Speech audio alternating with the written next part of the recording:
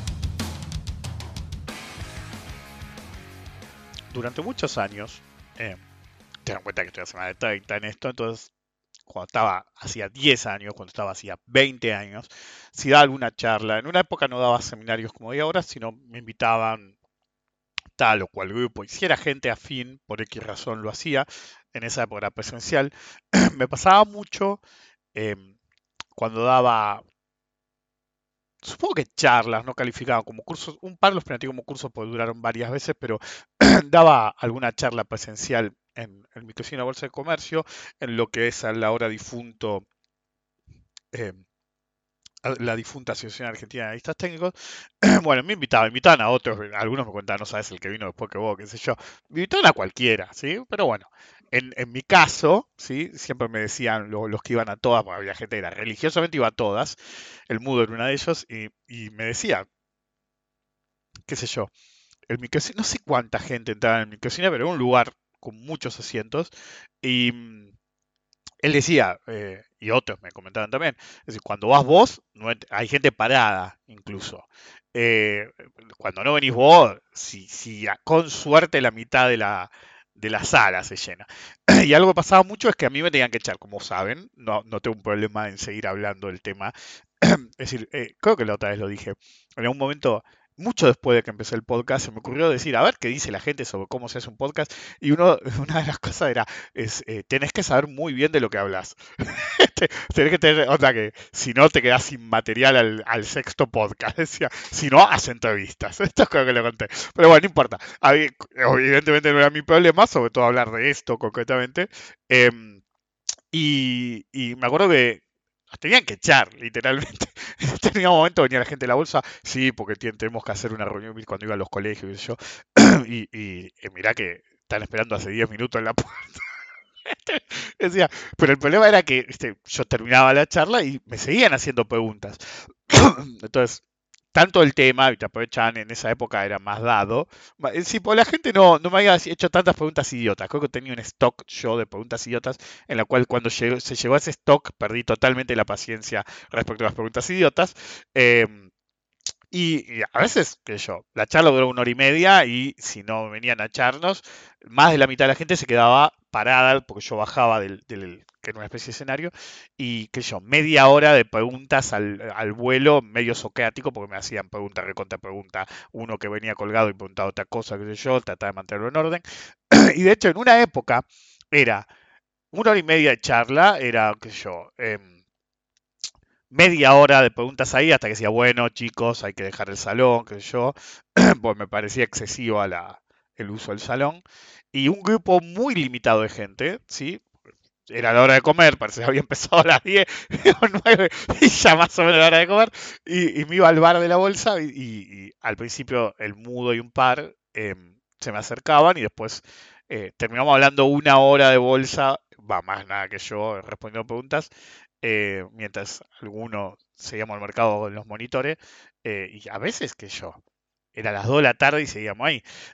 Pero bueno, sobre todo si no tenía nada importante que hacer yo en el mercado, más allá de seguirlo, que eso era fácil.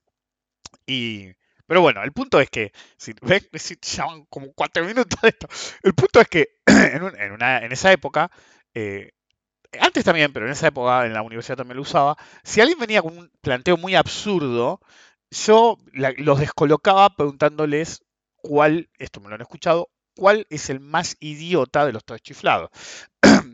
Con los años, y no soy el único que usó el concepto, por ahí la respuesta es más obvia, pero en esa época no era tan obvia. Entonces alguno te decía Larry, otro te decía Jem, otro te decía Curly, pero nadie te decía Moe, ¿ok?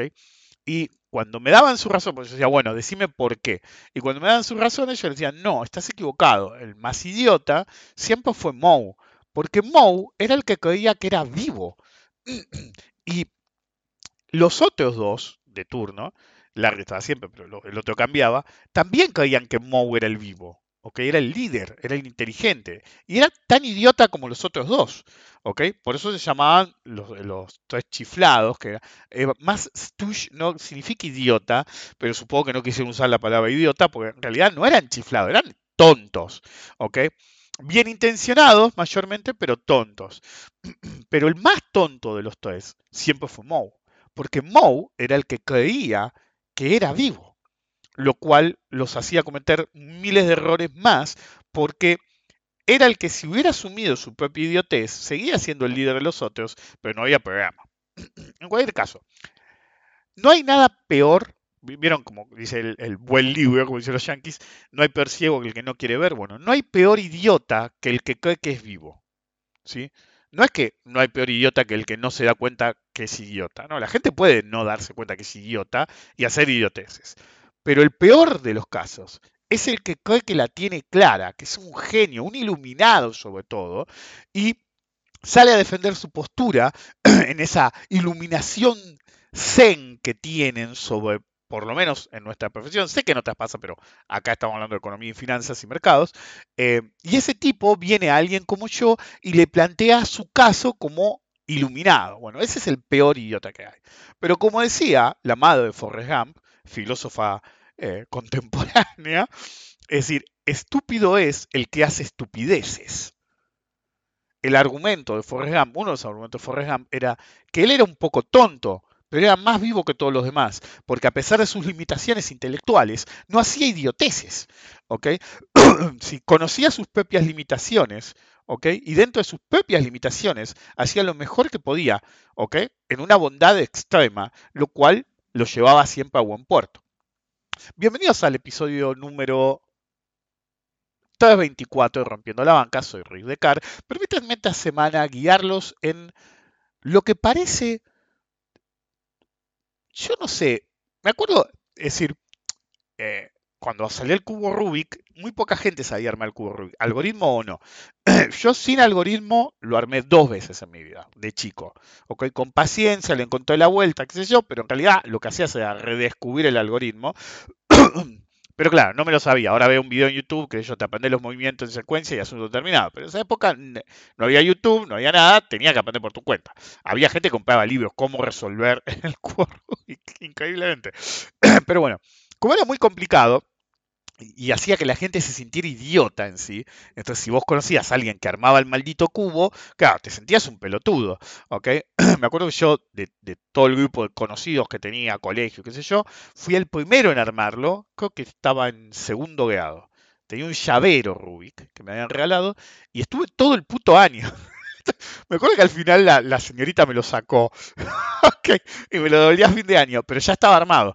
No saben, el colegio me mirá, armó el cubo y se armó una, una fiebre de armar el cubo. Alguien tiene que armar, no puede ser este el único que arme el cubo. Y de hecho hubo un par más que lo lograron armar.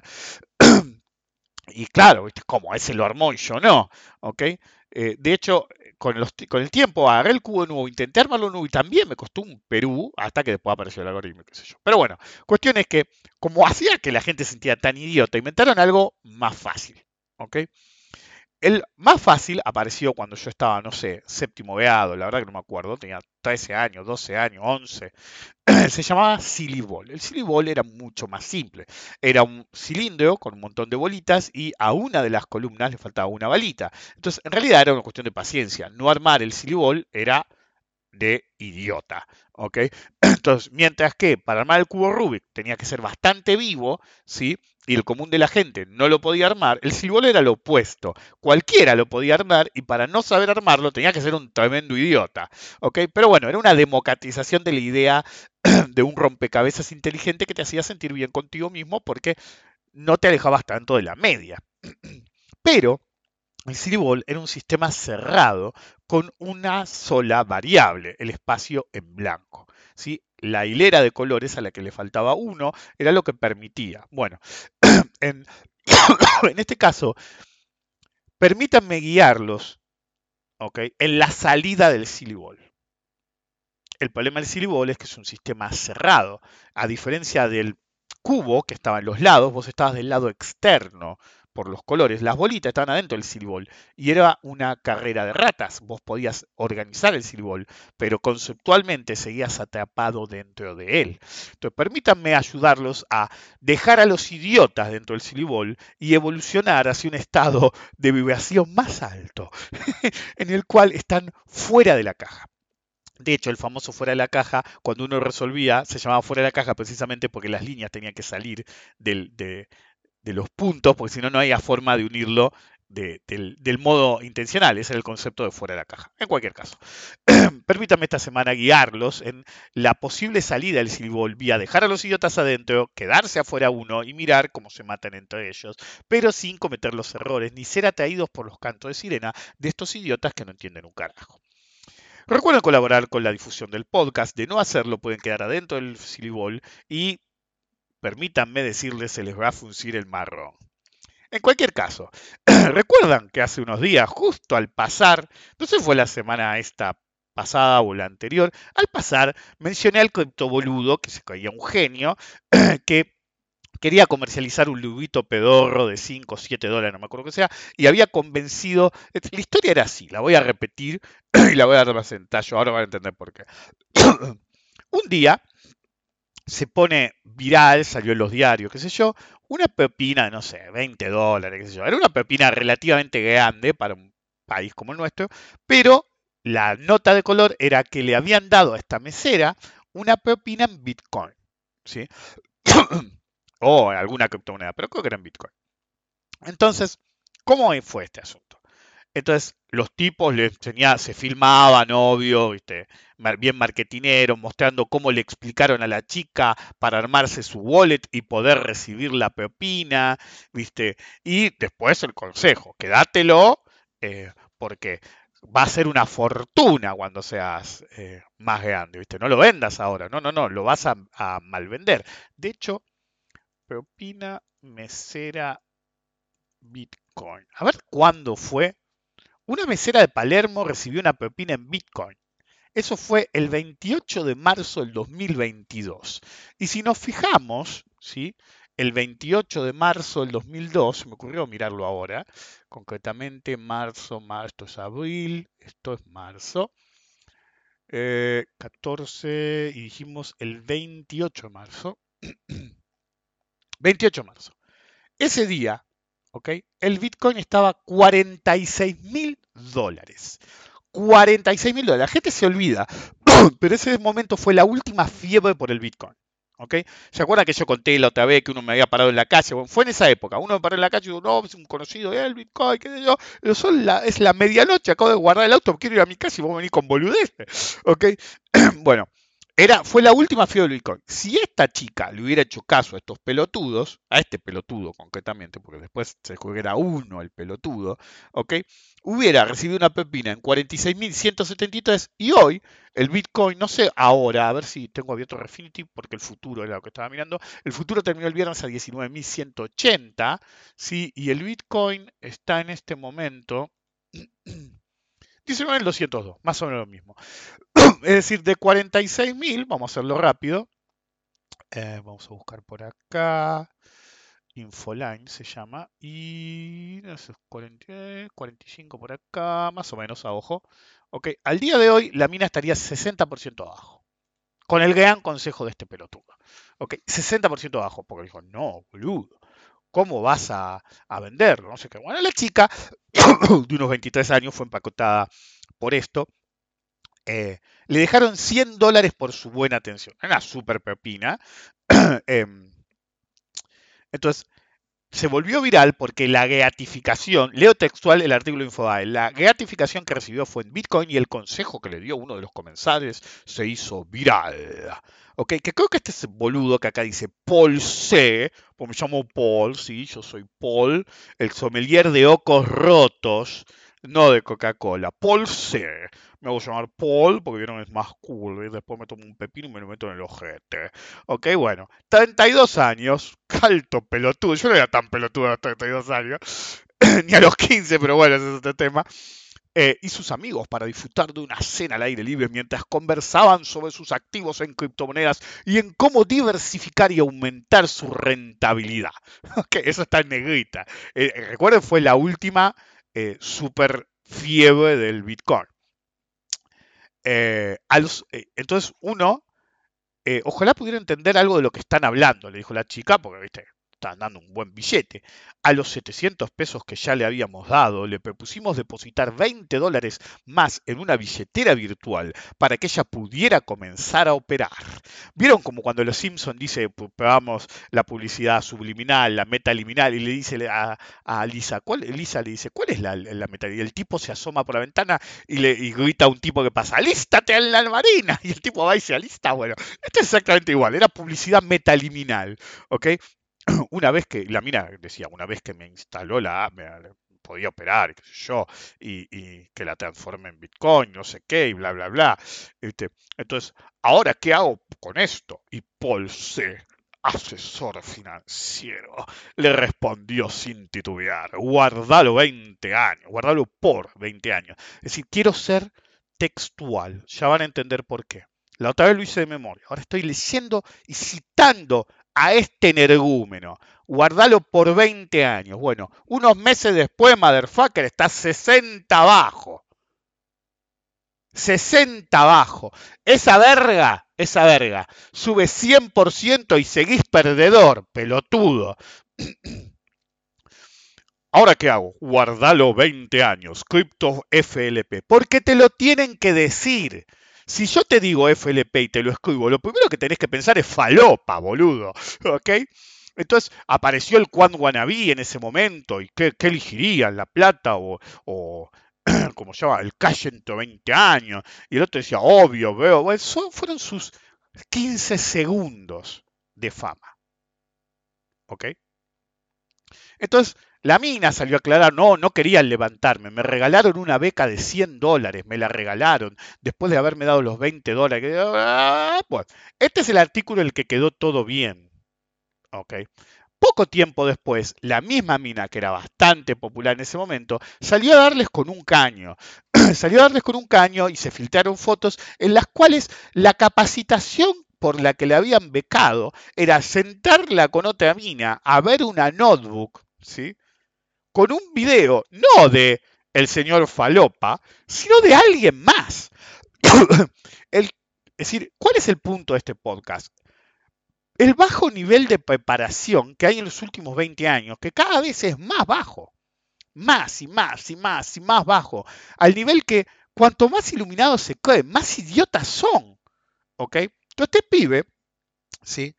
Antes de cerrar con la historia de esta mina, escuchó, o más bien él, porque yo no sé quién sos, me dijo, yo no sé quién sos, pero a ver, vamos a ir un poco para atrás. Fue hace unos días. No, esto no fue, no pude haber borrado eso. Tengo tantos WhatsApp, yo, imagínense. Bloqueaste este contacto, tiene que ser este. Ok, Rick, sin K. Paul no sabe escribir Rick. Ok, es decir, me pasaron en una parte de un podcast tuyo que me nombrás y decís cosas que no son así. Soy Paul, de Cryptofalopa Inc. Por eso lo hago yo. Algunos de los chicos te escuchan y yo sinceramente no te conozco. Es decir, estás en finanzas y no sabes quién soy. Really, motherfucker. Ok. Lo que decís en el podcast, replicando lo que escuchaste por ahí, sin corroborar que sea cierto, no tiene sentido. Después, sobre las estrategias de inversión de cada uno, es tema aparte. Lo del curso, es decir, yo estoy dando, es decir, inflexión a un discurso monótono de este pelotudo. Me mandó un mensaje de WhatsApp de 1, 2, 3, 4, 5, 6, 7, 8, 9, 10, 11, 12, 13 renglones. Esto fue el lunes. Indignado por lo que había escuchado. Lo del curso que se había pensado no era para operar Bitcoin, sino para explicar qué es y cuestiones técnicas, no eran de trading. Y la capacitación a la mesera era sobre la tarea que tenía que hacer ella de manejar las redes de ese emprendimiento. De hecho, ella dijo diametralmente algo opuesto y que le iban a pagar y nunca le pagaron. Ok, le habíamos dado una beca de DeFi Education. Ok. Me interesa que DeFi lo puso con Y y en realidad vas con I. Ok. Es decir, él es el experto. Ok. Eh, Antes que no supo usar y le pagué por adelantado porque me dijo que tenía problemas de dinero. Sí, la chica tenía problemas de dinero por este pelotudo la convenció de renunciar a su trabajo. ¿Ok? El objetivo era llegar a más gente y crecer la comunidad de forma autosustentable. No busco conflictos con vos, es un acercamiento buena onda para que sepas quién soy. Ya sé que sos un chorro y no repitas lo que con mala leche hicieron trascender. De hecho, al principio yo no sabía que era este pelotudo porque yo no leí todo el mensaje. Leí los primeros 4 renglones y dije, es otro boludo de cripto, pues había atendido a alguien recientemente. Entonces dije, mira, boludo, estoy citando tus propios tweets, comentarios, no me vengan con boludeces. Le mandé un audio porque estaba con mi gata Marta, ¿sí? Tirada, ella le gusta ponerse en mi pecho, yo estaba acariciando a Martita y tenía que contestarle a este pelotudo. Entonces cuando le digo, flaco, estoy hace 30 años en esto, ¿sabes? Todos los boludos que me vienen a decir estas pelotudeces y me pone, estás mal, 30 años en el mercado, deberías ser multimillonario y sos un muerto. Entonces después le mando, le conté varios audios porque realmente no podía creer, ¿viste? Cuando no podés creer lo que está pasando, okay. Pues normalmente no contesto estas cosas, pero hay veces que me supera a tal nivel que digo, no puede ser, boludo, okay. Entonces quiero ver a dónde va, okay, de curioso. Entonces, después de decir eso es un muerto, me mandó una captura, ¿ok? ¿Sí? De un tweet y me escribió. Le voy a escribir, le voy a leer lo que me escribió nada más. Mi tía Norma jubilada hizo más en 30 años siendo ordenada que vos viendo grafiquito. Ok, supongamos que la tía Norma existe. ¿Ok? Que se lo dije en un audio. Supongamos que existe y supongamos que gana todo lo que ganó ahorrando en un país que te cagan de todos los modos posibles. No sé cómo ahorró, porque parece que este boludo es tan pelotudo que se olvida que su argumento se cae porque el ahorro que hizo, lo ahorro con interés, $100, te metieron una especificación en el medio. Tía Norma no escapó de eso, ¿ok? Pero bueno, digamos que sí. ¿Ok? Como le dije yo, digamos que sí, que tiene un timing sobrenatural o un amigo en el banco que le dijo sacar la guita un día antes de que lo especificaran y ni bien se normalizó todo, me volvió a meter la guita en el sistema y por eso ganó tanta guita, ¿ok? Sí, porque el tweet que me mandó la foto es alguien que hace 30 años invertía $10.000 en el S&P 500 y todos los años ahorrando $200 por mes. Hizo un refuerzo anual de $2.400. La tía Norma no operaba Standard Poor's 500 porque nadie operaba Standard Poor's 500 en esa época, esto lo he explicado, incluso profesionales. Ok, entonces yo le dije, flaco, mira, es el último mensaje que te contesto y me pone, jajaja, estás muy mal, abrazo, andá a acariciar a la gatita, porque dije, prefiero acariciar a mi gatita que darte pelota a vos, flaco. Ok, y de golpe boludo, sí, lo puse en Twitter. Y de golpe dije, perdón, me equivoqué, ahí me avivé que pelotudo sos, porque vi mesera en el medio del mensaje, cuando le mandé el último audio dije, la puta que lo parió, este es el pelotudo de la mesera. ¿Ok? Entonces, dije, tengo que hacer un poco al respecto, ya lo venía pensando hace tiempo, había leído varios artículos al respecto. Esto es un argumento que se dice siempre, en cualquier... eh, por el caso del Bitcoin, digamos, en general, en cualquier época de un activo muy de moda, violentamente alcista. ¿Ok? Normalmente se usa la frase en un mercado alcista, cualquiera es buen analista. ¿Ok? Si vos perdés, es decir, es un argumento que dije hace años. Si arranca el mercado en 2009, llegás a 2022 y no importa lo que haya pasado en el medio, no la levantaste en pala, sos un pelotudo. ¿Ok? Sí hubo bajas, que yo, pero si te mataron en una baja, ¿ok? Tenés que tener mucha mala leche en arrancar justo en un máximo y comerte toda la baja y no poder aguantar, ¿ok? Entonces, si arrancaste en cualquier momento de los últimos 14 años, tenés que tener un buen billete. Tú pudiste tener mala suerte de arrancar en un mal momento, que yo, pero después se recuperaba. Bueno, con el Bitcoin es lo mismo.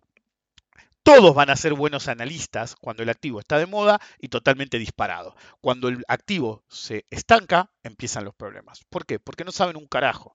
¿Okay? Hubo correcciones menores en el 2016-2017 que hicieron que un montón de pelotudos desaparecieran. Miren este caso. En el 2016, ¿sí? Yo aparecí en Twitter. Y mucha gente dijo, ¿por qué ocultas tu nombre? Yo sabía que si sabían quién era, un montón de pelotudos que sabían exactamente quién yo era, me iban a dar con un caño. Entonces, si de la nada aparecía un tipo con pocos seguidores y le daban con un caño, todos ustedes no me hubieran escuchado jamás. ¿Por qué? Porque se hubieran puesto del lado de los lados y que me daban con un caño. Entonces, ¿qué hice yo? Usé programas que no usaba seguido, técnicas que usaba menos, eh, igual los lados ya ni se acordaban que usaba lenguaje diferente, ponía comas en los tweets, ¿ok? Entonces, al principio casi nadie se dio cuenta, a pesar de que sabía mucho bueno, nadie se dio cuenta quién era yo. Hubo un par de casos nada más, pero no enemigos. Hubo un enemigo que se dio cuenta y le dijeron, no, ese no. Me acuerdo que después se filtró lo sacamos de un WhatsApp en un momento dijeron, no, boludo, eh, Rick, no, Rick, no, ese no es Rick, boludo, tal, mi verdadero nombre, se hizo millonario hace un par de años, tiene una mujer que está re fuerte, está ahí retirado en la zona sur. Entonces, había una narrativa en la que yo había desaparecido totalmente del mercado, que en parte era cierto, es decir, en público, pero no, ¿qué va a volver ese si está de viaje por Europa todo el tiempo? Decían que era verdad. Pero bueno, eventualmente volví, eso ya lo conté. Y los tipos seguían convencidos que no iba a volver nunca más. Pero bueno, volví. Entonces lo que hice fue agarrar y esperar de tener 1000 seguidores. Ahora les puede parecer muy poco 1000 seguidores, pero en esa época, hace 6 años, en FinTweet, como se llama, es decir, conseguir los primeros 1000 y los primeros 3000 seguidores era complicado. ¿Okay? Era muy complicado. Hoy por hoy, la comunidad creció tanto, en gran parte gracias a mí, por el factor de supervivencia que creé directamente en mis seguidores e indirectamente por obligar a subir la vara a los lados. Entonces, si querés seguir diciendo tus pelotudeces en el ambiente, tenés que levantar mucho el juego, porque si no quedas muy en evidencia contra mí. Puede sonar egocéntrico, pero es una realidad, ¿ok? Entonces, si hay más gente con buen nivel, no digan yo solo, si no quieren considerar ese egocentrismo, digan que hay un grupo de gente, ¿sí? No importa por qué razón, seguidores míos y gente que aprende conmigo, pero no importa por qué razón, que levantó mucho el nivel de FinTweet y eso obligó, ¿sí? A que los demás tuvieran que eliminar el nivel o terminar hablando como hacen de música, es decir, música pedorra, de política, ¿por qué? Pues no pueden hablar de mucho de economía por ahí un poco más, pero de finanzas o mercado, pues queda muy en evidencia, ¿ok? Entonces, bueno, eso, ¿sí? Directa o indirectamente de mí, directa o indirectamente de un grupo de gente más amplio, generó un factor de supervivencia en el mercado, sobre todo en Argentina, que hizo que la comunidad de FinTweet, ¿sí? Creciera dramáticamente. Entonces, hoy te digo, no, los primeros 1000 seguidores, una cuenta nueva que tiene un poco de interacción con algunas cuentas grandes, consigue 1000 seguidores en un mes o en una semana. ¿Ok? Con un retweet estratégico, en una semana tenés 1000 seguidores. Bueno, en esa época no era así. Sobre todo porque ya había bloqueado como 500. Pero bueno, no importa. Cuando ya no me importaba que supieran quién soy, porque ya tenía esos 1000 seguidores, que yo, para mí eso era crítico, hice el primer Tomando con Descartes. Primer Tomando con Descartes, tuve mucho cuidado de quién venía. Si bien nadie me tenía que dar su verdadero nombre, me fijaba qué tanto interactuaban conmigo, miraba sus timelines, hacía un poquito de research leve en cada nombre. ¿Ok? No quería un lado y sentado ahí. De hecho, tuvimos dos. Pero bueno, no quería un mal momento de tener que ubicar a uno. Un flaco, que se hacía llamar Matt, llegó antes que yo. ¿Ok? Pero no. Es decir, después le pregunté a alguien que se convirtió en amigo mío, y él me dijo, no solo llegó antes que vos, llegó antes que nadie y más de 40 minutos antes de lo que había que llegar, sabiendo que el tipo era de por la zona. Entonces, ¿por qué? Había llegado a propósito antes, se puso a charlar, qué sé yo, bla, bla, bla, le sacó los números de teléfono a todos los que habían ido y ni bien vine yo, se quedó 5 minutos y se fue. ¿Ok? Ok. Poco tiempo después, sí, día, dos después, hizo un WhatsApp, invitó a todos esos tipos y les empezó a meter una narrativa de que era asesor y qué sé yo. Un lado, bueno, ese lado, que llegó a tener unos cuantos seguidores, un día, pero con gente contratándolo y qué sé yo, se borró totalmente. Pero desapareció la faz de la tierra. ¿Ok? Bueno, en cualquier comportamiento, incluso en movimientos leves, va a haber esos desaparecidos. Pero también hay cierta clase de psicótico, literalmente psicótico. ¿Ok? Es decir, una mezcla de psicopatía y sociopatía se da mucho. Tengan en cuenta que, es decir, el mercado per se puede llamar un montón de gente, pero siempre va a llamar ciertas patologías, ¿ok? Por el caso de que es ambición pura.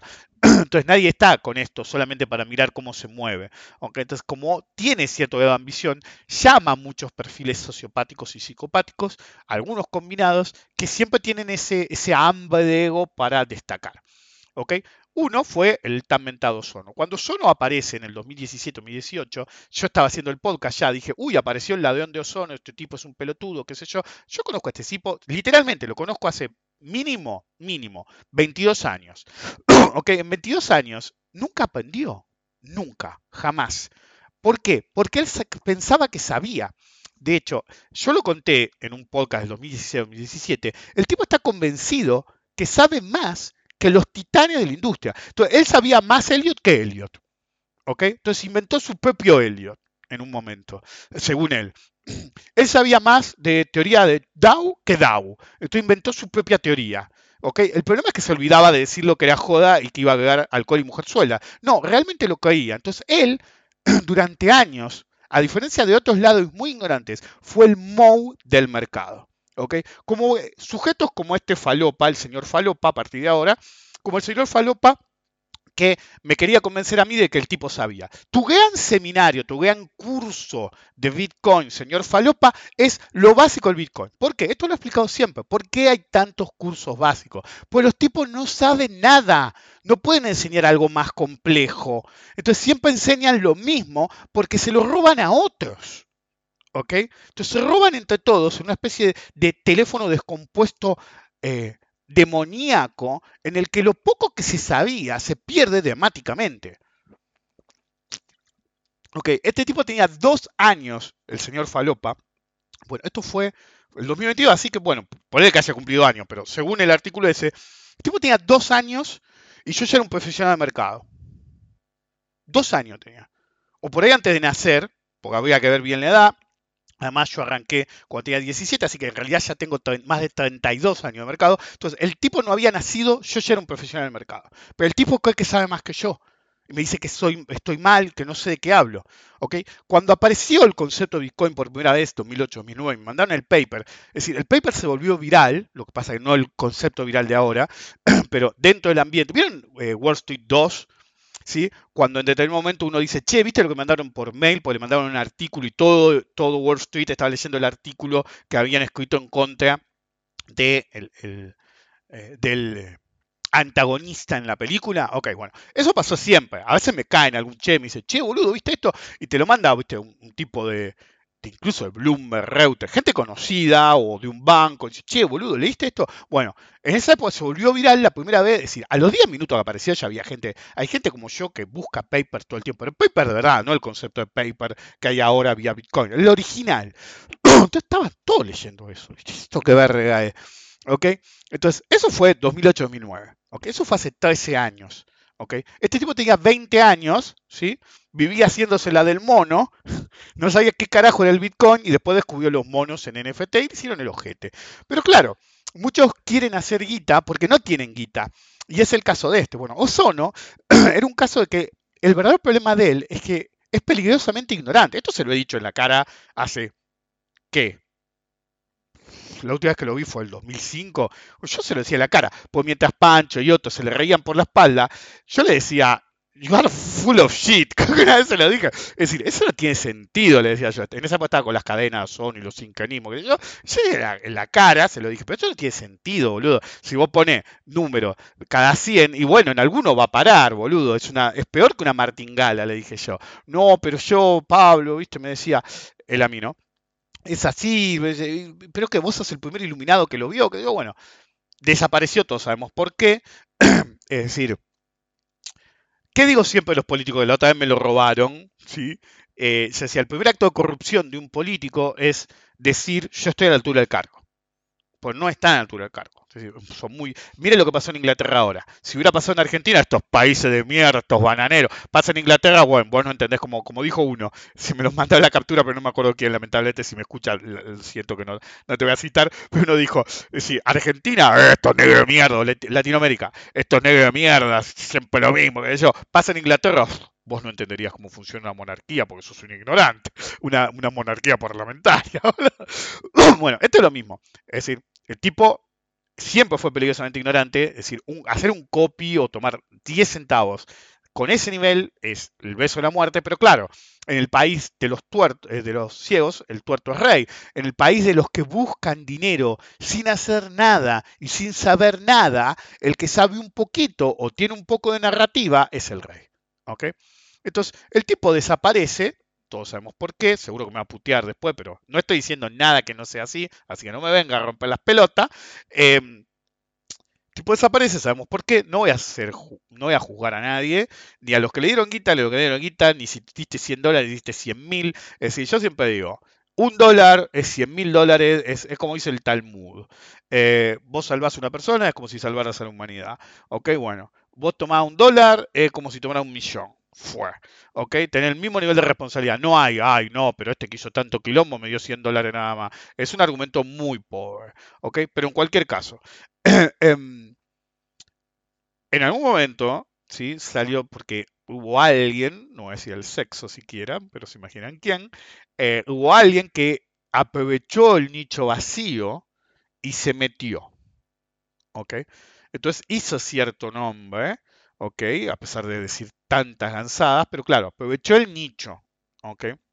Ahora, una vez me manda una captura de esta persona y de sus pelotudeces y le digo, no crean que tomó el nicho nada más. El otro va a volver, lo conozco, va a volver, vuelve una y otra vez como Jason. Boludo, el tipo lo va a apuñalar 18 veces y va a venir a decir que tenía razón. Dicho y hecho, hace poco tiempo Ozono reaparece diciendo que no es Ozono, pero su cuenta dice Ozono B2, pero bueno. En cualquier caso, el tipo reaparece y dice, yo tenía razón. ¿Ok? Encima, esto lo predije, ¿sí? En un círculo muy íntimo, dije, no solo va a volver, sino que lo primero que va a decir es que el tiempo le dio la razón. ¿Ok? Por cualquier cosa, un rebote en el medio, qué sé yo. Todo bien, vos podés creer que tenés la razón y que después se te dio, pero si vos usás un leverage enorme, no podés después apelar a, no, lo que pasa que después se dio, pero el leverage, pero la línea, pero mi polaina, boludo. Si vos usás high leverage, estás en un time frame re corto, ni siquiera deberías mirar el gráfico de mayor plazo, deberías ver un gráfico incluso de segundos con ese nivel de leverage en un futuro, ¿ok? Entonces, no hay, es decir, si no podés comprender eso, directamente no deberías hablar de mercado. Pero bueno, yo sabía hasta que iba a decir que tenía razón, ¿ok? Y que era una nueva persona que tenía un grado de, por más que no lo diga, es de nuevo el enaltecimiento de fundirse. ¿Sí? Como el hombre de humo, que siempre decía, para aprender de esto te tenés que fundir 3 veces. Entonces yo nunca aprendí un carajo porque no me fundí ninguna. Entonces, se puede aprender de lo bueno. Nadie aprende de lo malo. Nadie. Es decir, la derrota no te vuelve humilde. Es decir, eso es una falacia brutal, sobre todo en el mercado. Entonces el hombre de humo te decía, te fundí 3 veces y aprendiste. ¿Ok? Así que técnicamente el señor Pablo, como le gusta llamarse ahora, no aprendió, porque yo sepa no se fundió 3 veces, entonces todavía no aprendió. Él cree que aprendió, según su admirado hombre humo. En cualquier caso, vos tenés a este tipo que ahora dice, y se pelea con gente de nuevo, dijo que no se iba a pelear, qué sé yo, y se pelea cada rato con algunos porque le dicen, le recuerdan su pasado, obviamente, porque lo van a hacer, y es verdad, lo recibieron bastante bien, mismo la gente que más lo atacó lo recibió bastante bien, y cuando yo dije, este tipo va a volver en cualquier momento, porque me acuerdo que me saltó, no me acuerdo si pasó un año o dos, pero cuando pasó un año o dos, me saltó algo que dije, uy, ya fue hace un año o hace dos, la verdad que no me acuerdo, pero pónganle un año. Entonces ya fue hace un año, en cualquier momento vuelve. Digo. Y justo alguien me sacó el tema y que no solo va a volver, sino que va a decir que tenía razón, ¿ok? Va a decir que aprendió y que esta vez es diferente. Todas las cosas que yo les digo siempre que no funcionan, ¿ok?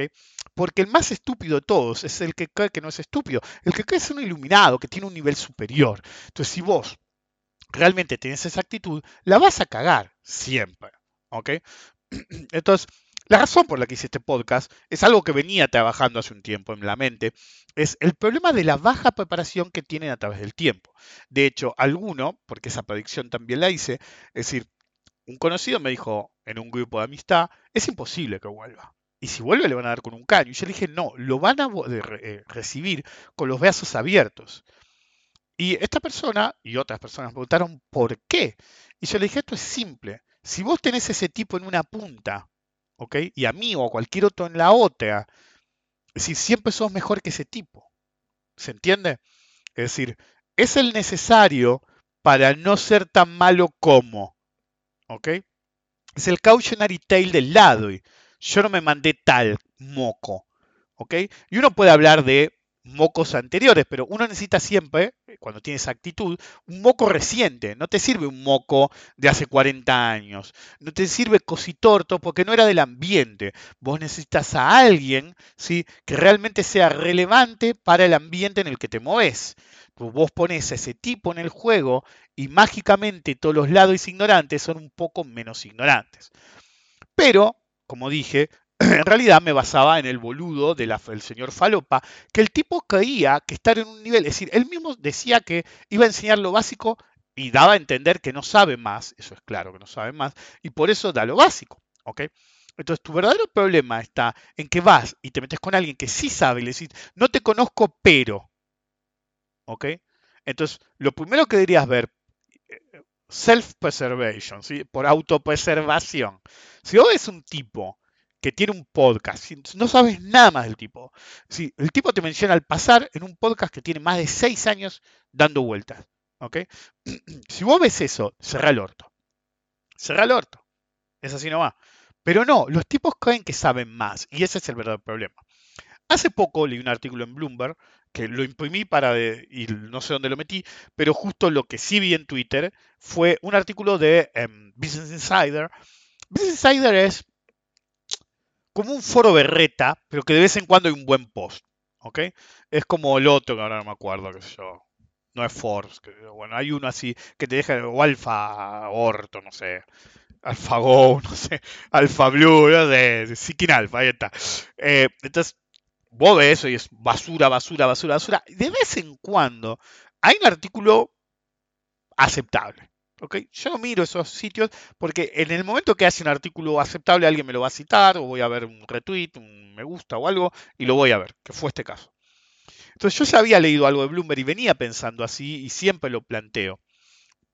El artículo decía, The Stock Market Crash, si esto es un crash, ¿cómo se nota que el que escribió esto no tiene la menor idea? Pero bueno, el artículo era valedero. Is exposing Wall Street biggest charlatans. Primero, es decir, el market crash, ¿sí?, está exponiendo o poniendo en evidencia, diríamos nosotros, a los más grandes charlatanes de Wall Street. Primero, esto no es un market crash, es una corrección. Y tampoco es una corrección violenta. Agarren y pongan un gráfico mínimo desde el mínimo de 2008-2009 para adelante, pongan el semilog, miren el gráfico y wake the fuck up. Wake the fuck up. Despiértense. ¿Ustedes creen que esto es una corrección? Si esto mete en problemas a alguien, realmente jamás debería haberse metido en el mercado. Jamás. Pero bueno, ¿cuál era el punto del artículo? En el tweet de Markets Insider, que no sé si tiene relevancia con Business Insider o no, decía, lo traduzco directamente, más o menos hace 2 años, los influencers financieros estaban en todas partes. Hoy, esos influencers están callados. Y el inversor promedio está pagando el precio, agrego yo, de ese silencio. ¿Ok? Tiene varios problemas. Primero, esto no fue un crash. Segundo, esa gente no era de Wall Street. ¿Ok? Eran charlatanes con narrativa de inversores. ¿Ok? Pero no eran de Wall Street. La mayor parte de la charlatanería venía por las criptobasuras o por las meme stocks, de gente que no sabía nada. ¿Se acuerdan cuando el pelotudo de Barstool, ni me acuerdo, Mike Proctor, no, Proctor era el de la película de la suerte que le gusta a mi mujer, con Martin Short, no sé, Prochnow era un actor, no me acuerdo, boludo. El boludo que se hace llamar Barstool, y ya les expliqué cuál es el problema del concepto en algún podcast viejo del tema del Barstool. Si no lean, se me fue el nombre. Un libro de los 60 que recomendé hace un tiempo. Ahora se me fue el nombre. Money War, no. Money War era el programa de televisión que habían hecho. Money Game, ¿ok? Entonces, normalmente en inversiones, cuando vos vas al Barstool, es decir, vas al bar y te sentás a ahogar tus penas. Entonces, el tipo, es decir, no sé en términos de gambling, porque el tipo tiene un sitio de jugadores, cómo se trata en ese contexto, pero en el contexto de inversiones, básicamente sos un perdedor. Bueno, el tipo se hacía el vivo, que yo sé más que Warren Buffett, que sé más que aquel, que soy más que este, que me junto con el presidente de Estados Unidos. El presidente de Estados Unidos en ese momento era un paquete y ahora es un viejo senil. Digamos que bajó mucho el me decir, se los voy a poner de este modo. Si a mí me invitaran abiertamente, ¿ok? De la nada, por la razón que sea, a conocer al presidente de Estados Unidos, si Biden, ese ser de luz, o Trump, ¿ok? Al negro, ¿viste? A Barack por ahí, hola Barack, ¿cómo andás? ¿Viste? Y hablamos de básquet, qué sé yo, por ahí va. Es decir, pero de Clinton para adelante, me decís, che, ¿querés conocer al presidente de Estados Unidos? Y digo, paso. ¿Ok? En cualquier caso, y por extensión a la mayor parte de los presidentes del planeta de los últimos años. Pero el tipo lo tomaba como una victoria. Bueno, en determinado momento dijo, perdí $1 millón y dejó de hablar de mercados. ¿Okay? Bueno, esa era la clase de charlatán que había. No era gente de Wall Street, no era gente de mercado, sino gente satelital que tenía una narrativa, se metía en el juego pensando, ahí es donde está la guita, así que yo también quiero estar en el juego. ¿Okay? Entonces, el artículo en un momento decía, no es una sorpresa que algunas de las voces más fuertes, más ruidosas de los mercados, precipitadamente, ¿sí? Se hayan callado. ¿Ok? Entonces, en un tweet, los de Market Insider decían, en una burbuja, pero en realidad es por expansiones en los mercados, es fácil confundir oportunidades fáciles por genio. Eso es algo que se sabe de hace muchos años. En los mercados alcistas somos todos buenos operadores. Si somos bajistas en los mercados bajistas, somos todos buenos operadores. Pero cuando el mercado se da vuelta o se pone, como dicen los yankees, choppy, ¿sí? Volátil, sin dirección, empiezan los problemas. ¿Ok? Entonces, muchos de esos brillantes operadores desaparecen totalmente porque no sabían qué carajo tenían que hacer. Sus inversiones se destruyeron, sitios hackeados, baja de actividad, compromisos de hacks, exit scams, es decir, you name it, they do it. ¿Ok? Vlad el empalador Tener, el CEO de Robinhood, boludo, estaba hasta en el programa del clima en Estados Unidos. ¿Ok? Yo creo que estabas viendo, no sé, me contaron. Este ya no sé qué me dijo mi mujer y me dijo, ¿te contaron? No, sí, sí, me contaron. Me dice. Okay, yo creo que vos te ponías a ver una porno en internet y aparecía Vlad diciéndote, hola, soy el CEO de Robin Hood y mientras te haces la japa con esta película podrías estar haciéndote millonario en el mercado sin hacer nada, solo la del mono. Y aparecía un NFT, boludo. Okay. Entonces, me acuerdo que antes del tiroteo que lo puso en desgracia, estaba William Baldwin haciendo promociones de eToro en Facebook. Era, digamos, un poco bizarro el asunto. Yo me acuerdo cuando vi eso dije, es mucho. Ok, bueno, Vlad el Empalador estaba todo el tiempo en todos los programas financieros hablando de y hablando de cosas que tampoco entendía mucho. Es decir, me hacía acordar a las burbujas.com en la cual lo invitaban a hablar de cualquier pelotudez. Cualquier pelotudez. Bueno, acá tenemos al CEO de eh, Robin Hood, ¿sí? Opinando sobre el nivel inflacionario de Ruanda. ¿Okay? Y tú decís, ¿pero qué sabe el tipo? ¿Okay? Después resulta, ¿viste? Spoiler, me llega un mail y dice, ¿sabías que el chabón nació en Ruanda? Llamándose Vlad y así de blanco, lo veo verde, pero bueno, puede pasar. Entonces, el artículo de Markets Insiders, el punchline es eh, el problema. El último tweet que guardé de ellos, creo que fue el último, dice, que su silencio sea una lección. Cuando cuando los mercados financieros están no solo emitiendo dinero, sí, minting, emitiendo dinero, sino celebridades, es tiempo para ser escéptico. Es tiempo para prepararse. Yo estoy leyendo lo que puso esta persona. Creo que es una mujer. Eh, López se llama, ahora me fijo.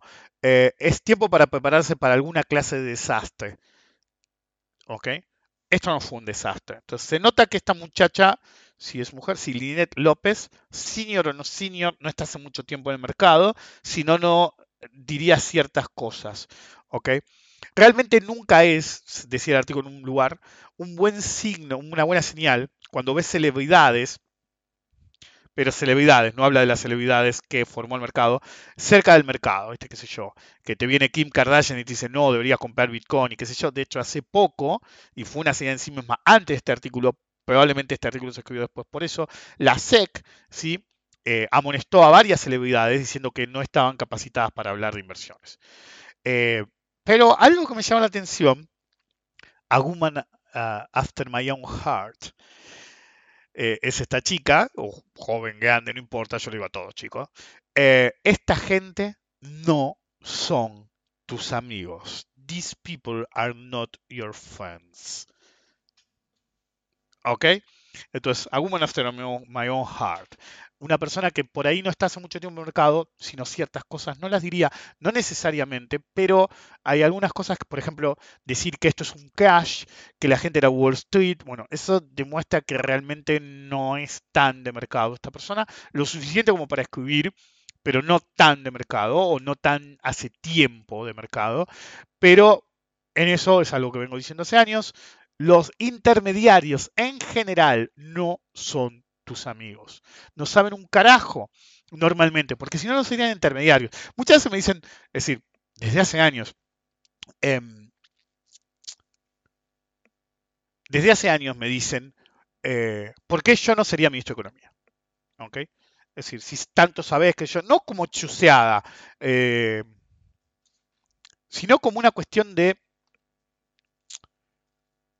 para poner tu idea en práctica. Y yo he dado muchas respuestas al tiempo, pero la más básica, la más importante, no es no te dejan hacer nada, es si por más que tengas carta blanca va a tener 500 quilombos, si empezás a hacer cierta reforma un día te ponen una bomba en el auto, no. En realidad es algo muy simple. El sector privado garpa mejor, sobre todo si sos independiente y sabes lo que haces. Es decir, no hay forma en el planeta, no hay forma en el planeta que yo hubiera ganado más dinero trabajando para alguien o trabajando para el Estado. ¿Ok? A menos que robes, en el Estado nunca vas a ganar mejor que incluso si estás en relación de dependencia en algún puesto no tan importante en tu propio sector. ¿Ok? Entonces jamás lo haría porque primero es tratar de change the tide with a broom. ¿Sí? Es una frase yankee que dice, vos no podés cambiar la marea si barriendo el agua. ¿Ok? Literalmente, con una escoba. ¿Ok? Del mismo modo que esa anécdota que está en la Biblia en el que ven a un niñito que resulta ser un ángel que trata de vaciar el océano con, una, con un baldecito. ¿Ok? Entonces, fútil como es, tiene un mensaje, pero vos no podés realmente cambiar. Realmente el sistema no puede cambiar, el sistema está corrupto hasta la médula. Entonces, podés cambiar ciertos factores. Miren qué tan corrupto está el sistema hasta la médula, que hace un mes echaron a Boris Johnson de Inglaterra, ¿okay? Lo echaron del gobierno porque no, este gordo pelotudo, así hablaban del tipo, ¿ok? Tuvieron una dosis de esta chica, ya me olvidé el nombre, tuvo tan poco tiempo como primera ministra, que 22 días, 25 días, ya ni me acuerdo cómo la verdad que no me acuerdo. Y ya están diciendo que quieren a Boris Johnson de nuevo, que se va a presentar. Boludo, lo echaste hace un mes. ¿Ok? Después nos dicen bananeros a nosotros, hijos de puta. ¿Ok? ¿Ok? El país más bananero, ¿ok? El que, no, hombre, todos somos bananeros. En Latinoamérica, si hagamos un mea culpa, África y Latinoamérica, somos un desastre, ¿ok? Yo nunca digo somos el reír, tenemos temperamento latino.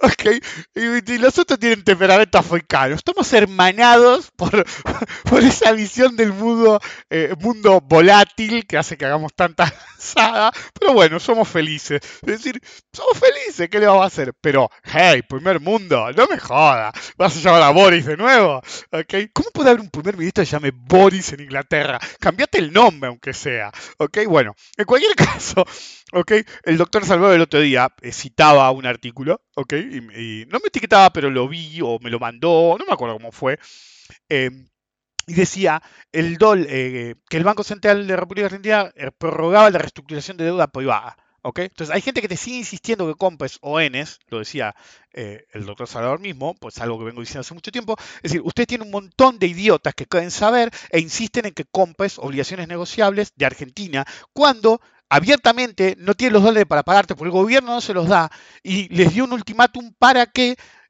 forzosamente cambien, ¿sí?, los bonos para no tener que cambiar eh, para no tener que darles dólares y no se los van a dar. Ok, bueno, entonces vos tenés eso en el medio y hay boludos que te dicen, ¿sí? No, porque ON, no deje los dólares ahí quietos. ON, tú te recomiendo tanto que la ON está al palo y en realidad están en una reestructuración. ¿Ok? Entonces, algo para decir, lo que rebalsa el vaso. ¿Ok? El otro día decía, hicieron que voy y vengo porque honestamente este podcast iba a ser acerca de una cosa así. El señor Falopa iba a evolucionar ahí al respecto de la baja preparación que tiene en los últimos años. Pero de golpe me acordé que había leído ese artículo, pero fue el 17 de octubre, fue hace 5 días. ¿Ok? Entonces, un artículo global de cómo globalmente desaparecieron la mayor parte de los gurúes que había antes dando vueltas diciéndote qué tenías que hacer con tu guita y que siempre decían que sabían más que uno como yo. ¿Ok? Entonces, imagínense, en cualquier caso. Iba a ser selección falopa, pero después tenías esto y tenés a los Ozono y después tenés a los boludos de las ON, todos en los últimos días, boludo, que cambia el primer ministro 2 veces. Es decir, cuando asuma otro ministro, van a tener 3 primeros ministros en un mes en Inglaterra. Bueno, nos bardean a nosotros los ingleses, también nosotros somos profesionales, tuvimos 5 en una semana, pero bueno, son cosas que pasan, ¿ok? Supongo que para compensar algún presidente se va a quedar 40 años en el puesto y así promediamos mejor, pero bueno, es lo que hay. En cualquier caso, alguien, si normalmente yo no, a menos que la persona a la que digamos atiendo,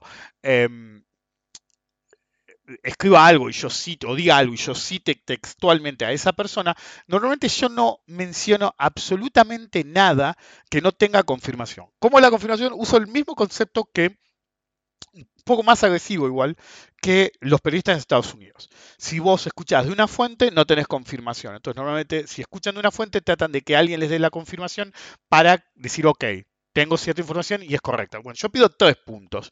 Y el otro día, en un privado, me dieron el tercer punto de algo. Es decir, lo dije la otra vez en Twitter. Un meme. ¿Sí? ¿Vieron el meme del perrito musculoso y el perrito chiquitito llorando? Bueno, meme del perrito musculoso. Un grupo de gente, ¿sí? Que heredó el curro de nivel ignorante máximo de un muchacho, es un buen tipo, pero al mismo tiempo ha hecho perder tanto dinero a la gente, viste, que realmente no puede decir que sea bueno. Okay, ese es el problema. Entonces vos decís, el tipo del gordo feo es macanudo. Sí, pero hizo perder tanta guita a la gente que realmente sos macanudo y no, porque hiciste perder un montón de gente, un montón de guita. Pero bueno, mejor una vez. Una vez, es decir, ahora es peatonal directamente, pero bueno, en cierto horario, en el microcentro de donde está la bolsa de comercio, para los que no son de afuera o nunca pisaron la bolsa de comercio, en la intersección no pueden circular autos. Hay tantos agentes de bolsa, tantos bancos y qué sé yo, que prohíben la circulación de autos para evitar robos, ¿sí? Entonces, un día escuchamos un choque, literal, escuchamos un choque. Digo, ¿qué carajo pasó? Digo yo. Se chocó algo, viste, por las motos se filtraban, avisa algún auto entraba porque era del gobierno que estaba cerca también, algunas agencias del gobierno, qué sé yo, un lapso de varias cuadras había de todo, algún auto pasaba, o tenía permiso alguien de la bolsa, qué sé yo. Entonces que chocaron. Y viste, al rato viene un ordenanza y me dice, no sabe, boludo. Me dice, un ordenanza era muy joven. La última vez que fui, dije, qué viejos que. Entré, estoy hablando de 2017, ok, 16, la última vez que fui a la bolsa en persona. Entro a la bolsa, lo miro, me mira y le digo, qué viejos nos pusimos, hijo de puta. Yo me acuerdo de ese pibe entró con 18 años a la bolsa y lo miré, no lo veía hacía varios años, y estaba canoso y digo, boludo, no sé, un tiempo nos hizo mierda, le digo. Pero bueno, ese muchacho cuando recién arrancaba, tenía 20 años, póngale, viene y me dice, boludo, ¿no sabes lo que pasó? ¿Qué pasó? Se subieron con una 4x4, se metieron, en esa época ya se subían los pilotes, atravesaron los pilotes en contramano y casi se mete en el edificio de la bolsa. Al grito, ¿de dónde está? Buscaban al gordo. Digo, no, me está jodiendo. Sí, boludo, el tipo está sacado, pero mal. Dice, no, me está jodiendo. Sí, mal. Y bueno, no voy a contar más historia y de la vez que a uno que ese grupo también, que ahora está semi-retirado, agarraron y lo cagaron a trompada. Una mujer lo cagó a trompada en la puerta de la bolsa, pero lo cagó a trompada. Claro, el tipo no le quiso pegar a una mujer ni se quiso defender demasiado. La mina lo rajuñó, le pegó, casi le quiebra la nariz, qué sé yo. ¿Por qué? Pues la mina le decía, hijo de puta, yo tenía $500.000 y no me dijiste. Ahora no tengo nada. Claro, en el mercado alcista somos todos genios. Entonces, claro, todas las boludeces que recomendaba subían. Claro, cuando empezó a bajar, la mina se le ocurrió mirar y se dio cuenta que en un momento tenía $500.000 y ahora no tenía nada. Loca, guate un pafe. Bueno, pero no importa. Este grupo de gente ahora tiene una nueva generación. Baby New Generation, ¿ok? Que saben menos que la generación anterior, porque es algo de las generaciones nuevas, creen que saben más que las generaciones viejas y chau, ¿viste? ¿Para qué me voy a capacitar, no? Ok, en cualquier caso, de varios me dijeron que estos de clavo eh, tienen un especialista en bonos y un curso de bonos, y alguien le preguntó aparentemente qué es la TIR, ¿sí? Si le podía explicar cómo funciona la TIR, y el tipo dijo abiertamente que no podía. ¿Ok? Que me tenía que preguntar a mí textualmente, ¿ok? De 3 lados diferentes me dijeron que textualmente, ¿ok? El tipo dijo abiertamente, lo que no me dijeron si dijo Rick o dijo Pablo, mi verdadero nombre, pero me dijeron que abiertamente, si querían saber algo sobre la TIR, me tenían que preguntar a mí, Rick, Pablo, porque soy el referente de bonos en Argentina, pero que esa persona admitía no poder consultarme ella para poder explicarlo, porque yo lo había bloqueado. Ok, ¿se entiende lo que digo? Ok, el tipo que estaba dando capacitación de bonos, ok, si vos vas a una capacitación de bonos, se supone que te la está dando alguien que entiende de bonos, ¿correcto? Ok, pero le hacen una pregunta al tipo y el tipo te dice que no puede explicártelo, ok, y que me lo tenés que preguntar a mí, ¿ok? Porque él no lo sabe y que él me lo preguntaría para entenderlo, pero como yo lo bloqueé, no puede. Okay. ¿Se dan cuenta de la locura de lo que acabo de explicar? ¿Ok? Entonces, es una cosa de loco. En todo el mundo pasa esto, ¿ok? Entonces, es una cosa de loco. Entonces, el tipo, sí, meme de perro tengo, yo acá estoy para explicarle bono. Y pues, Rick no me dice cómo, señor. Pero esto no puede ser, ¿ok? ¿Y vieron lo que dijo? En una semana acá pasa todo. Yo podría hacer. Pasa que no todo va a ser podcast X, porque si no los vuelvo locos de cosas, quiero que sea lo más relevante posible, pero cuando hacía los videos, que mi mujer me dice, si no hace, en vez del video que requiere edición, qué sé yo, hace eh, em, no me acuerdo qué nombre le había puesto, los deliciosos mini podcast, pero no me acuerdo qué nombre le había puesto, hace esos, aunque no sean tan relevantes, porque básicamente haces uno por día, pero últimamente estoy muy ocupado también, entonces no me da el tiempo, pero podría hacer tranquilamente 3 por día. Fíjense que en una semana eran 6, 7 cosas. Puedo usar de ejemplo hasta Gran Hermano, no lo veo, ok, seguro que la bolsa lo están viendo, porque me acuerdo que siempre lo veían. Pero el punto es, eh, se cansan de darme material, boludo, es algo de fuera de control. Ok, entonces, ustedes fíjense, tío, hay 2 escuelas de enseñarte bonos. Dos. Ok. Una, no saben operar y repiten como loros la matemática. ¿Sí? Sherman es uno de ellos, todos los italianos, los tipos no saben operar bonos. Lo que te van a decir es el discount cash flow, el exit yield, y haces esta cuenta, y haces la otra, y haces el sintético con. Y las ideas te van a hacer perder guita, porque los tipos no entienden cómo operar bonos, no son operadores de bonos. Es Chorrovich, ¿viste? En el programa de radio, diciendo, ¿y cómo haces? Y yo le digo, lanzás, boludo. Y el tipo me dice, lanzás, obvio, le digo yo, no le dije boludo porque estamos en una radio. El tipo me dice, ¿lanzás qué? ¿Lanzás qué? Es el día de hoy que no lo podemos creer. Hay un grupo de amigos que cada tanto decimos lanzás qué, porque es la irracionalidad del palo. El tipo no sabía que podías operar opciones de bono. ¿Ok? Y el tipo se decía un experto con un máster de la Ditela, da seminarios, es decir, es editor de un diario especializado. El tipo no sabía que había opciones de bono. Es decir, pero eso no es lo peor. ¿Ok? No entendía el concepto de lanzar. Es decir, no sabes de opciones en Argentina. Lanzar significa, para los que son de afuera, pero lo he dicho muchas veces, por ahí se acuerdan, pero para los que son nuevos, lanzar significa vender opciones, sean call o puts. ¿Ok? Entonces se usa en la jerga local lanzar. ¿Ok? El tipo, es decir, ustedes no lo vieron como lo vi yo, se quedó en blanco. ¿Ok? En blanco. El compañero de él, que sí entendió lo que decía, se quedó, pues no lo podía corregir, ¿sí? Al aire, y estaba esperando, es decir, yo vi la mirada del otro, y el otro dijo, este le va a dar con un mazazo, o sea, porque era mi oportunidad, porque este flaco me había sobeado incluso durante el programa, era mi oportunidad para darle un mazazo en la cabeza, pero como alguien me preguntó después por qué no lo hice y yo dije, yo era un invitado. Está bien, no me invitó el otro pelotudo, me invitó el otro que estaba esperando que matara a Chorovich. Pero dije, yo no era local. Si era mi programa de radio, primero que esos dos no hubieran estado, pero si hubiera sido un programa de radio, te mando a la puta que te parió si me cruzas con algo así. Pero bueno, el punto es, ese bajo nivel de preparación hace que muchos creen que porque fueron a la universidad saben de mercados. Y lo único que saben es un montón de teoría de gente, ¿sí?, que nunca operó en el mercado. Nunca. Es como decía el otro día, le dan un premio Nobel a Bernanke por sus análisis de eh, la crisis del 30 y, boludo, Bernanke se creía más vivo sobre la crisis del 30 que Samuelson, que la había vivido, boludo. Cuando Samuelson se murió el último economista de alto nivel que realmente había vivido la crisis mayor de la economía, murió de muy grande, ¿ok? Y después ahora hay todos unos boludos que lo leyeron en un diario, no es, en un libro, no es así, boludo. Y van a dar un premio Nobel a un tipo que hundió una economía con sus ideas pelotudas, y la conclusión del trabajo de secundaria que hizo Bernanke y sus dos amigos, el Wolverine Wannabe y el otro, ¿ok?, era, no, boludo, este, el problema de...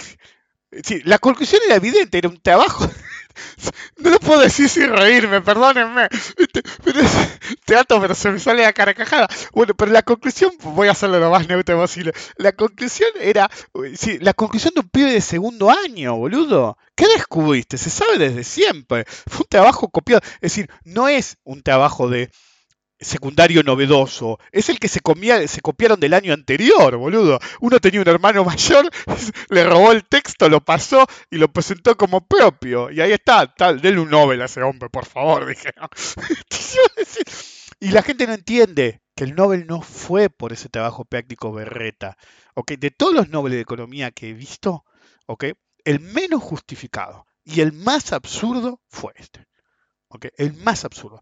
De hecho, nadie se toma el trabajo, pero tómense el trabajo de ver los otros candidatos al Premio Nobel de Economía que sonaban, ¿okay?, y ninguno era de tan bajo nivel como el que siguieron. Entonces uno puede preguntarse, ¿por qué? Simple, ¿sí? Es una validación de una visión del mundo, ¿sí? Se dio como un validador de una visión del mundo, la visión imperante actual, ¿ok? Entonces, uno dice, no pueden ser más idiotas, porque como decía la madre de Forrest Gump, ¿ok? Idiota es el que hace idioteces. Estados Unidos tuvo una buena idea. Biden es un viejo gaga, nos lo ha demostrado una y otra vez. Saluda a gente que no está ahí, habla con gente que está muerta, literal, ¿ok? Sí, cree que el hijo murió en un lugar y murió en otro. Ese hombre está senil, ¿ok? Es obvio que está senil. Yo la que creo que no está senil todo el tiempo, es como que le va y le viene. El otro día me mandaron un video, o estaba en Twitter y me mandaron el link, la verdad que no me acuerdo, es decir, en el que el tipo le pone la mano en el hombro a una chica joven, una nena, y le da un consejo literalmente sexual, ¿ok? Y lo están filmando y medio como que todos ponen una mirada hasta la nena, una mirada como diciendo, este se está yendo al carajo. Y se ve a un ayudante de Biden diciendo, no, flaco, no grabes esto, no grabes esto. Es decir, tiene alguien que está acostumbrado a escuchar sus gansadas y tratando de que no salga al aire, boludo. Pero bueno, tuvieron una buena idea que era conmutar toda la deuda de universitarios. Y ahora, básicamente, la administración de Biden se lo bloquearon, ¿ok? Porque hay un montón de apelaciones en las Cortes de Estados Unidos de gente que es rica, que le fue perdonado deuda y que apoyó todos los salvatajes a las empresas que hicieron el quilombo del 2008. Entonces, como siempre, para la gente común, nada, ni el agua, ni aire. Para el rico, todo. ¿Ok? Esto puede ser un problema mayor. Esto ya lo expliqué. La idea era genial, porque con la suba de tasas podía generar un colapso económico o una situación económica muy complicada para la clase media de Estados Unidos. Ustedes recuerden que yo hablé del problema del patrimonio neto de los estadounidenses. Escuchen esto bien. Los que tienen peor patrimonio neto en Estados Unidos son todos los profesionales de menos de 45 años, porque el nivel de endeudamiento, ¿sí?, que tienen por los préstamos estudiantiles es sideral y normalmente a tasa flotante o semiflotante, lo cual hace que cuando la tasa sube, realmente laburan, por más que ganen, para pagar el préstamo estudiantil. Me acuerdo que había una empresa, honestamente no me acuerdo cuál es, que uno de los commons, una empresa tecnológica, no sé si sigue andando, pero pues no me acuerdo ni cuál es. Había una empresa tecnológica cuando fue en los 2000 que estaba compitiendo tanto por los graduados, sobre todo en ingeniería, matemáticas y algunas especialidades que necesitaban ellos, que uno de los commons era que si te quedabas, ellos te pagaban la deuda estudiantil mes a mes. Y si vos te quedabas con ellos por lo menos 10 años, ¿ok? Los tipos, al término de 10 años, no solo te pagaban las cuotas, sino que te pagaban la totalidad de tu deuda estudiantil. Para que vean cuál es el problema de la deuda estudiantil de Estados Unidos. Entonces, si vos no haces este discharge en una primera etapa y bajás el costo estudiantil en una segunda etapa o subsidiás no solo a los de menos ingresos, sino a los de más ingresos también, puede ser el comienzo del fin de la supremacía tecnológica de Estados Unidos. Porque si encima te pones del lado de no inmigración, ¿de qué te vas a disfrazar, pelotudo? ¿Ok? Entonces le bloquean eso. Y ya se ha dicho, gente que recibió perdones de deuda, millonarios que recibieron perdones de deuda millonarias, y los tipos no quieren que salven a la clase media. Es lo que dije muchas veces. En el 2008 se decidió salvar a los que armaron el quilombo y no al que perdía la casa. La gente que perdió la casa no se recuperó más. ¿Ok? Quiero que quede perfectamente claro, esa gente no se recuperó más, perdiste todo tu equity y saben cómo funciona en Estados Unidos. Estados Unidos, quiebra o no, una vez que tenés una deuda, la tenés para siempre, la tenés que levantar, se quedan con la casa, la malvenden y cuando la malvenden no cubriste toda la deuda. ¿Ok? Es así nomás, a veces quedás abajo del agua y te van a pisar la cabeza de todos los modos que puedan, porque es el sistema. El sueño americano se volvió una pesadilla a mediados o finales más bien de los 90. Cuando Clinton se fue, vino Bush eh, Jr. y hizo un desastre. El sueño americano se acabó ese momento. Era una ficción, pero había cierta ascendencia social. El otro día alguien me mandaba, que yo ya lo había visto antes, porque me lo mandaron antes, pero lo vi en Twitter, que explicaba cómo Reagan fue el pivot de la sociedad norteamericana. Si bien después viste el aftermath, ¿sí? Cuando vos generas mucha riqueza en un periodo de tiempo determinado, cuando ese periodo de tiempo termina, si no fue de cierta duración, el impacto después lo ves cuando ya esa bonanza se acabó. ¿Sí? Porque es como es decir, para que lo vean fácil. Si vos tenés un gobierno que hace un montón de programas de infraestructura, muchos de esos programas van a continuar después de que el gobierno termine y venga otro gobierno que no quiere hacer nada de infraestructura simplemente porque los programas siguen en pie. Entonces, ¿qué va a hacer el siguiente gobierno? Va a decir, uy, voy a inaugurar esto, voy a inaugurar aquello, pero no están haciendo obras nuevas. ¿Se entiende? Entonces, como no estás haciendo obras nuevas que sean relevantes, no un meteobús, ¿ok? Seguís inaugurando lo que hizo el anterior. ¿Ok? Y cuando cambia de gobierno, lo único que tiene para inaugurar el otro es nada, porque vos inauguraste hasta la última. Me acuerdo que habían hecho algo para los que son de afuera, el Paseo del Bajo, hicieron unos videos y ni siquiera habían terminado, no lo terminaron. Entonces, como no lo terminaron, no daban abasto, había unos guardarrail, ¿ok? Y en vez de atornillarlos completamente, apenas los atornillaron con la mano para poder poner todos los tornillos, onda, después los ponemos, pero ahora hay que inaugurar sí o sí, boludo. Eso fue en el gobierno anterior. Eso pasa en todos lados, eso lo dije yo en su momento. Lula se vio como el supergobierno que sé yo, y de golpe viene a las Olimpiadas y se empezaron a caer. Claro, por ahí si no estaban las Olimpiadas, muchas cosas, se caían pedazos de los estadios, se caían puentes, ¿se acuerdan? ¿Ok? Y ahí dijimos, flaco, ahora que miramos con la lupa, era todo ficción. Ok, en cualquier caso.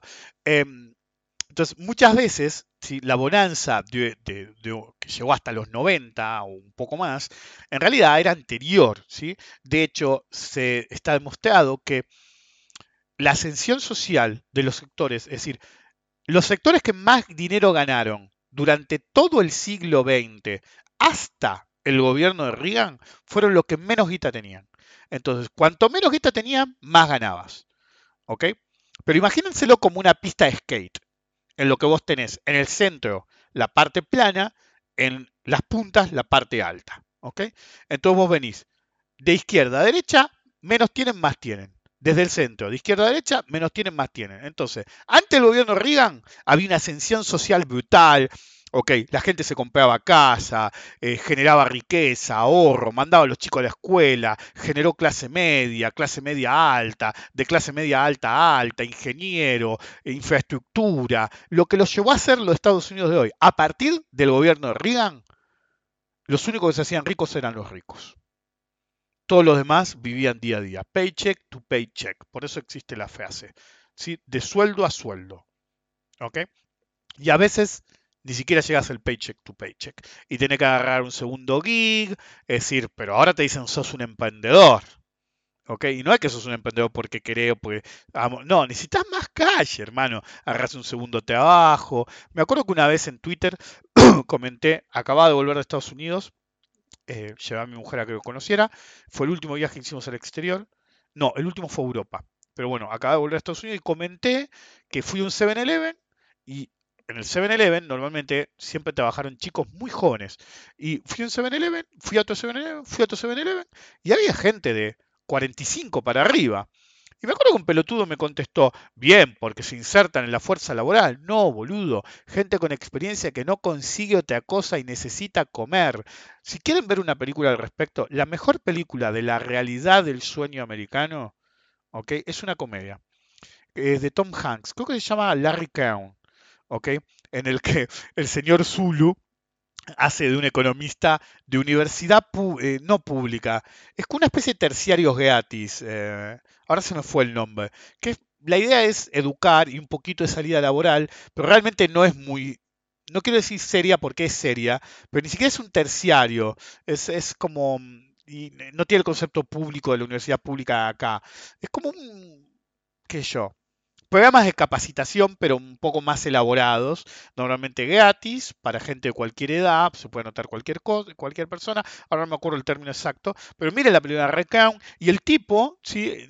Pega, eh, yo conocí gente que enseñaba ahí por gusto. Yo conocí un tipo que era multimillonario, nadie lo sabía, el chabón se ponía ropa común y iba a dar clases de economía a universidades de ese tipo. De hecho, me invitó un par de veces a dar charlas en ellas. Y vos veías gente muy ecléctica, minas embarazadas, madres solteras, padres solteros, negros, blancos, normalmente gente de muy bajo ingreso que sabía que por ahí no era la mejor educación que podía alcanzar, pero realmente es un nivelador ese tipo de educación. Y hay mucha gente que de querusa, como este amigo mío, eh, trata de aportar. Esos son los verdaderos aportes. Los boludos que aportan en Twitter, qué sé yo. Yo di clase gratis que 10 años en la UBA. Y por ahí las hubiera seguido dando. Es decir, no me invitaron, pero si a la universidad regional mía, si totalmente informal, nada de ser profesor, vos me das ahí, me das un curso o me pones una ayudantía, a esta altura de mi vida, una ayudantía a la universidad local que la tengo, tampoco la tengo pegada, tengo que ir en auto, que yo, 20 minutos, 15 minutos, iría, ¿ok? Eso es aportar de verdad, no escribir en Twitter, ¿ok? Sí, si bien yo aporto en Twitter, aporto en seminario, qué sé yo, si alguien me invitara a la universidad local a dar, como lo hice en su momento en la UBA, lo haría. Pero siempre y cuando no me pagara. ¿Ok? Una de las razones que yo dejé de dar clases en la Universidad de Buenos Aires fue que otros profesores insistieron que onda que como yo hacía competencia desleal, ¿ok? Al no aceptar que me pagaran y ser un ayudante eterno. Era el problema. Mi vara estaba muy alta, la vara de ellos más bajo, y ellos eran titulares y yo era un ayudante común. Pero pues yo me negaba terminantemente a cobrar dinero, ¿ok? Ni siquiera para donarlo. Entonces ni siquiera me presentaba a los concursos, me pedían que presentara, nada, cero. Y el día que me presiones mucho, me voy, me fui. ¿Ok? Porque no, soy enemigo del sistema corrupto de cómo funciona, no todos, el sistema de profesorados de la UBA. ¿Ok? Es decir, y de las universidades públicas en general. Si me dan vía libre para dar clases gratis, me apego al programa, no hay ningún problema. Si querés que hable de algo específico, lo hablo, pero no formalmente. Para mí es un error brutal. Em, Literalmente. Es decir, terminás atrayendo al peor tipo de gente, a los peores profesores, a los peores profesionales, que sea un geek más y no realmente para sumar en algo. Pero bueno, estoy yendo por las ramas. Como decía el amado de Forrest Gump, estúpido es el que hace estupideces. El bajo nivel de preparación que eh, es ubicuo el sistema financiero y económico y entre los opinólogos locales es algo terrible. De hecho, si yo empiezo a dar clases, si alguien me escuchara, pues no conozco a nadie en la universidad, me parece, solamente graduados o estudiantes. Si alguien me pidiera que diera clases en la universidad de mi zona, por ahí terminaría dándole clases a un gurú que descubrieron que el tipo, como dije muchas veces, no se había recibido, ni siquiera había pasado el segundo año, de cuando lo conocí yo, y el tipo pensó que no lo iban a pescar y se vino a estudiar a mi zona, porque hay economía, claro, vino bien lejos, a una universidad bien pedorra para después poder decir que era licenciado, y lo pescaron. Es decir, no fue mucho el quilombo, porque como es pepino, viste, se tapó rápido, pero lo pescaron, sí, no sé cómo lo pescaron, pero lo pescaron que el tipo había venido a estudiar acá para hacerse el boludo porque te recibía el presidente del Banco Central con tus amigos, pero resultaba que vos no habías estudiado. Son las cosas de la vida. Pero igual. Por ahí terminó el profesor de él. ¿Sí? ¿Se imaginan? Te juro que sí. Si a mí me dijeran, qué sé yo, y miro los alumnos antes, qué sé yo, entro. ¿Vieron cuando en The Equalizer Denzel Washington sale filmando para filmar al malo? Bueno, no, obviamente no es malo, el otro tipo simplemente es un lado, pero estaría filmando para filmarle la cara del tipo cuando me viera a mí entrar como profesor. Ay, Dios, pagaría yo por eso. Pero bueno, no importa. El problema es que idiota es el que hace idioteces. Y el nivel de preparación va bajando a través del tiempo a un nivel ateos, pero al mismo tiempo los menos preparados son los que se creen más iluminados. Creen que son parte de algo nuevo, creen que rompen con lo viejo, creen que romper con lo viejo está bueno, porque todo lo viejo es malo. Sí, puede ser que todo lo viejo esté malo, pero también llegamos acá, chicos. ¿Ok? Entonces, vos no podés hacer borrón y cuenta nueva. Es como dije alguna vez que algunos me criticaban y decían, no, porque el tipo no puede ser que tenga la experiencia que decía. Y como fue alguien y les dijo, chicos, esto es fácil. Es decir, o miento o dice la verdad, pero el peor escenario es que mienta. Si yo miento y no estudié todo lo que estudié, ¿cómo carajo sé todo lo que sé? Solamente siendo el mejor de todos los tiempos, un iluminado total. Pero como take my word, ok, tomen mi palabra, no soy un iluminado. Soy un tipo que le interesó el mercado como a pocos y tuve la suerte que tuve un saque con mi abuelo, con gente vieja que vio que me interesaba, que me vio capaz y me enseñó. Supe escuchar, quise aprender, hice research. No soy un iluminado. Soy el tipo que, puedo ser muy hábil en esto, pero soy el tipo que realmente se esforzó en ser quien es. Y ustedes también pueden hacerlo, pero no tienen que tomar el camino del lado. El camino del iluminado, que en realidad, al caerse iluminado en su ignorancia peligrosa, en ser peligrosamente ignorantes, solamente es el más boludo que puede ser. No hay nadie más idiota que el que cree que es vivo. Si sos un ignorante y crees que sos vivo, un iluminado, y si, porque algunos me escuchan, si vos crees que sos más vivo que yo y yo sé más que vos, si sos capaz de entender esa diferencia, ya tenés un saque. ¿Ok? Pues no todos son admiradores míos los que me escuchan, Entonces, si vos te das cuenta que yo sé más y que vos sabés menos y al mismo tiempo te crees un iluminado, largá la narrativa. ¿Ok? Porque ¿cuál fue la última narrativa de los últimos años? Sobre todo los criptovoludos. Es decir, pero este no sabe nada de criptomonedas. Pibes, yo sé más de criptomonedas que todos ustedes juntos. Que las me parezcan basura. Yo nunca voy a decir es una basura si no entiendo cómo funciona. No es parte de mi personalidad. Es decir, yo jamás dije, excepto películas que sé ciertas cosas que aparecen y me niego a verlas, el Lobo de Wall Street, The Big Short, yo sé a qué van, entonces sé que son una basura porque son irreales, entonces me niego a verlas y les voy a decir son una basura. Sacando esas circunstancias específicas muy de mi nicho, ¿sí? Muy de nuestro nicho, economía, finanzas, en las que sin ver la película puedo saber por dónde va la película y saber que es una cadorcha. Yo nunca me van a escuchar decir esa película es una mierda si no la vi antes. Si no van a ver que yo veo un trailer y diga, esa película es una mierda. No la vi. ¿Ok? Bueno, con esto es igual. Es decir, la criptobasura, la llamo criptobasura porque es una basura. ¿Ok? Y yo entiendo que mucha gente quiere operar basura y bueno, aunque sea entiendo que es basura. ¿Ok? Granted.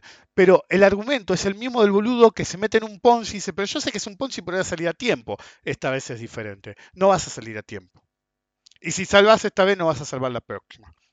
¿Ok? Entonces tienen que abandonar narrativas que los hagan caerse superiores. Cualquier narrativa que te haga caer superior es mala. Mala. ¿Ok? Yo no soy superior a nadie. ¿Ok? Yo compito, lo expliqué mil veces, conmigo mismo. Soy mi competidor más duro. Soy el único que me interesa ser mejor. Ser mejor un día a la vez. Ser mejor todos los días. Ser mejor un día a la vez, un año a la vez, un podcast a la vez. un trade a la vez. Entonces, si vos tenés una narrativa que te hace sentir más vivo de los demás, tenés un problema. Sos el más idiota. Largá la narrativa, sea objetivo y entendé. Nadie es mejor que nadie. Yo no soy, incluso, miren lo que le voy a decir, yo no soy mejor que todos los lados y que menciono. Puedo ser mejor en lo que hago, pero no me siento superior a ninguno. Incluso lo que digo, miren ese boludo lo que dice. Nunca se sientan superior a nadie. ¿Ok? ¿Por qué? Porque vos podés ser, yo soy superior a esa gente, pero si vos te lo creés, empezás a ser el más estúpido porque te estancás, cristalizás tu nivel de conocimiento porque vivís en la comodidad, en el comfort zone de saber que sos el mejor. Incluso si sos el mejor o uno de los mejores, si tomás esa actitud, eventualmente vas a ser el peor porque no evolucionás y el mercado no perdona al que no evoluciona. Larguen las narrativas que los hacen caer vivos. No son mejores que nadie, porque solamente tienen que competir con ustedes mismos y ustedes nunca van a ser mejores que ustedes mismos, porque siempre podés ser mejor que tu versión del día anterior, pero nunca, por lo menos deberías, ser mejor que tu versión del día de mañana. Nos vemos la próxima.